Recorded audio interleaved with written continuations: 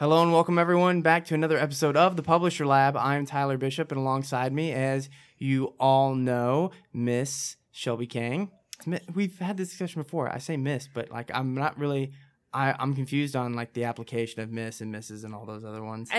You're right. It's Miss. I'm from the Midwest. I feel like that's a part of the country you need to know those things.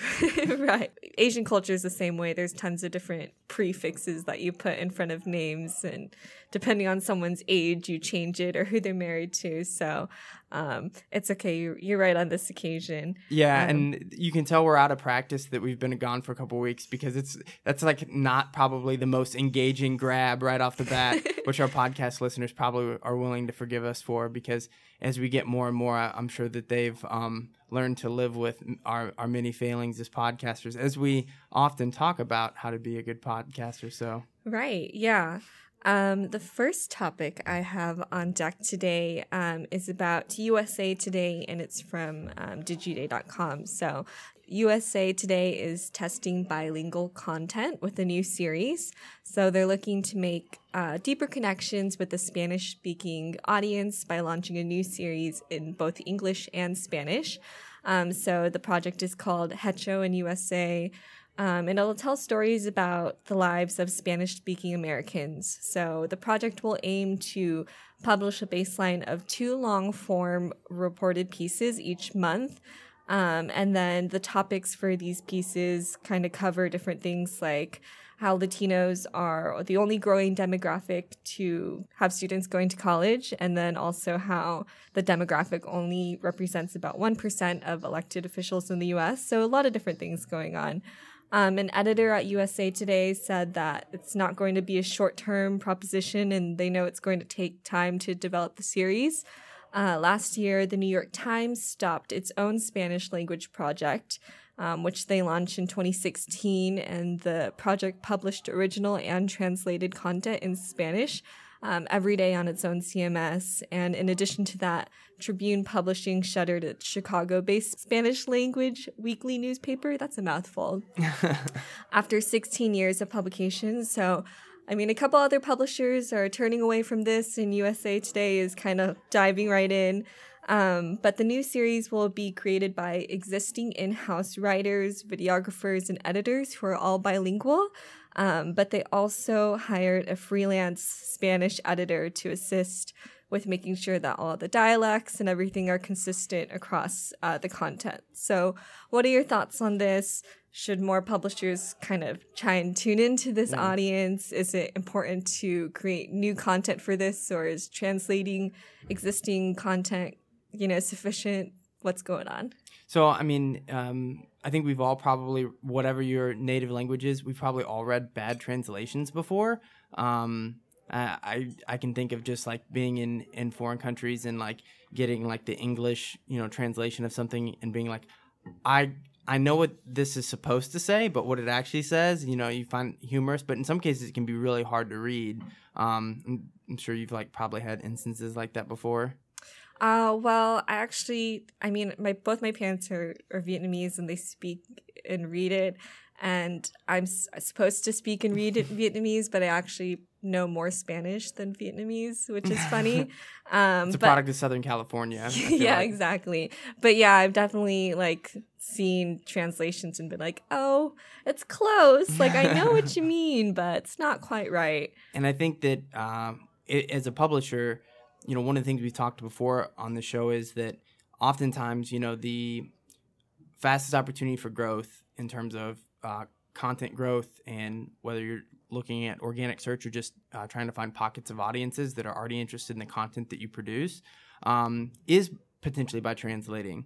That said, if you don't translate well or are translating content that, let's say a Spanish-speaking audience or a Vietnamese-speaking audience isn't interested in, then it won't really matter what language it's in because they may not have an interest in it. And so you can see USA Today is doing a really good job of, they have very specific ideas and topics that they're going to target with this audience, and they've been really thoughtful in how they're executing. And I think publishers with fewer resources can still take the same approach where you can say, okay, I think that there's a good opportunity for me to translate a certain portion of my content that I think a Spanish-speaking audience or a German-speaking or French-speaking audience might find appealing for whatever reason. You may, have information that is maybe particularly pertinent to people in Quebec where they speak French, and you may say like, hey, it's definitely worth to translate this content to French. But if you look at, your content as a whole and say, I could translate this to French or German, and no one in French or German is really going to care about, road snacks in the United States, then you have a better idea of like whether or not that's something that's worth your time or not. But I definitely think that multilingual translations is something that a lot of publishers haven't really pursued because it's not their forte. Right.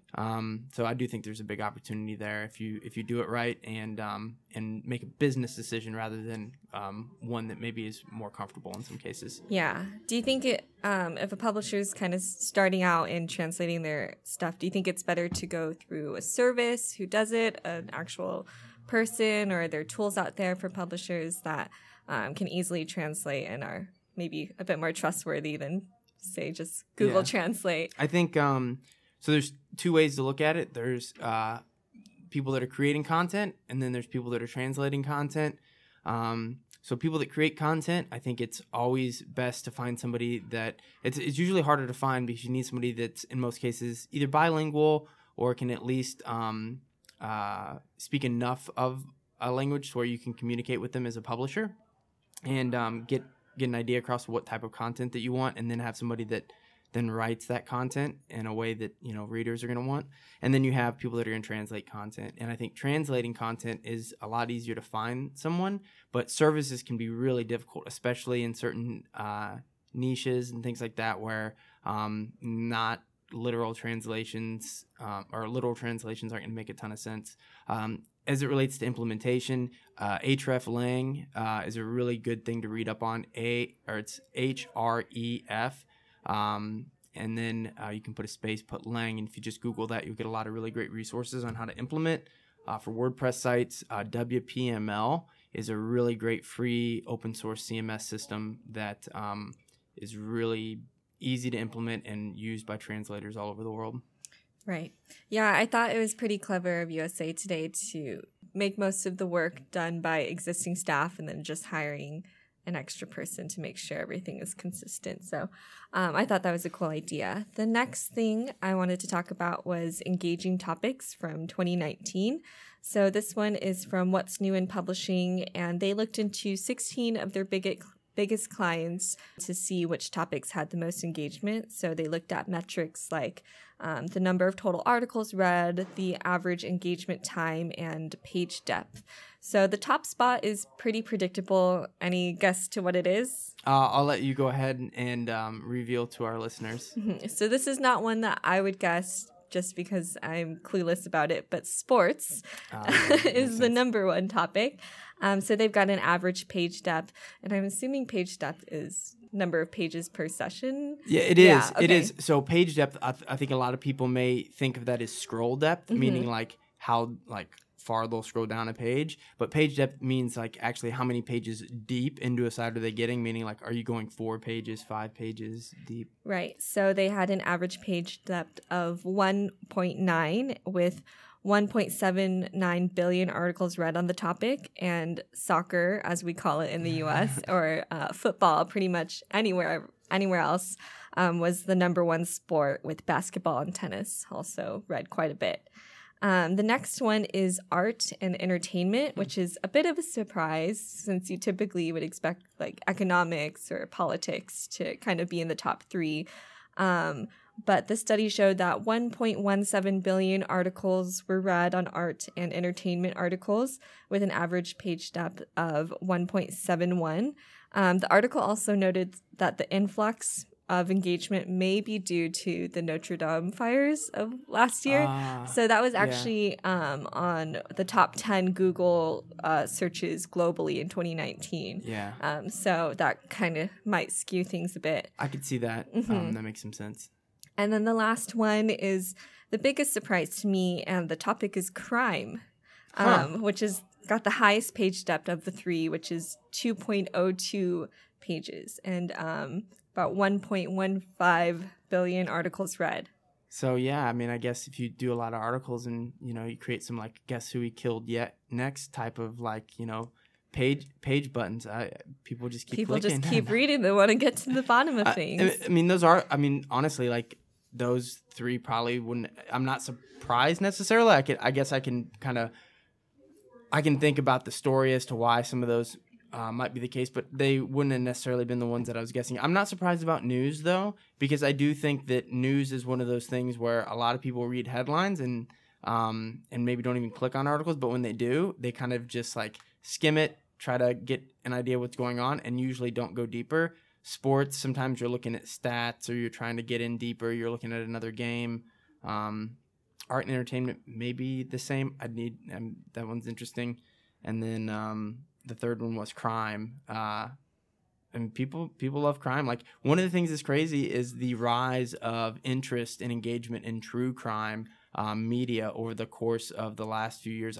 I looked at some kind of it was like a media statistic, but you can look at like true crime was kind of reserved for this like midday television, sort of audience that kind of always had like this kind of cult following, but like it wasn't this huge vertical. And now with the rise of things like the Serial podcast, and you even see more content like just on Netflix and stuff about different crimes. I know. Yeah, I mean, Making a Murderer. There's a billion of like the documentaries on different things, and then there's a new one on Netflix called "Don't Fuck with Cats," and yeah, I think that's our the first explicit episode. That's our first F-bomb we've ever dropped in the podcast, but it is the name of the Netflix documentary. So very sorry if you have children listening. I don't know if children would necessarily be interested in it. If children are listening to this podcast, like we've accidentally done something wrong, and like, all right, so we need to blame like Apple or somebody for just like getting the algorithm just completely wrong. The next topic we have on deck today is headline writing tips to drive traffic and clicks, and this one is from Search Engine Journal. So I gathered a few of the tips from the list, and I figured we could do a rapid fire thumbs up, thumbs down thing like we used to do. So the first tip is to come up with multiple headlines. Thumbs up or thumbs down? I like the idea of coming up with multiple ones. I think in a lot of cases, most of the time, to write a good headline actually takes a little bit of time and effort. Testing that is really hard from an SEO standpoint. There's a lot of hacky ways to do it, many of which I've done before. But yeah, I would say definitely write multiple ones and maybe try to learn from them, but the testing part's a little iffy. Right. The next one is to pull a quote from the article and use that as the headline. Yay or nay? In certain instances, yay. In most instances, nay, meaning I don't think that that's like going to be the next big trend in headlines. However, in certain instances, I think it's something that can be applied. Right. This one's a pretty popular one. Leverage a compelling statistic or include a number in your headline. That's been something that's held true for like over a decade. If you still go online, you'll still see tons of results where it's like the 7 best, 6 ways, 5 articles to, like all kinds of things like that, or 40% of people. It's just people love numbers. Right. Number 4 is to put a single word in all caps. I'm a little on the fence with this one sometimes. I feel like it can get a little bit clickbaity almost if it's like caps in there. I think, with a lot of these things, I would say it's like the right tool for the right job. You know what I mean? Like if I wanted to write a serious objective article about the U.S.-Iran conflict right now, I'm probably not going to use all caps unless I'm just trying to write something salacious, But but in the case of, like maybe trying to write an article about, social media trends among tweens, like I may, write something like the 7 social media trends you have to know about tweens, Right. And it's like it almost over the tops it. You wrote it for a certain audience. That audience is going to identify that about it maybe. So again, right tool for right job. Thumbs up sometimes, thumbs down most of the time. Yeah, makes sense. The last one is to use a question as your headline. I think that one's very similar to the numbers one. Again, it's not an every time thing, but it's something that's held true forever. It's like by asking a question, whether it's exactly what somebody is going to search or somebody clicks on it or is looking for that particular article because they think that question is going to get answered. It's held true forever, and it's a good white hat technique, meaning you're not tricking anybody into anything. Right. Unless you are, in which case, I mean, that's getting to be a less and less rewarding enterprise anyways. That's a different podcast. It's a different podcast.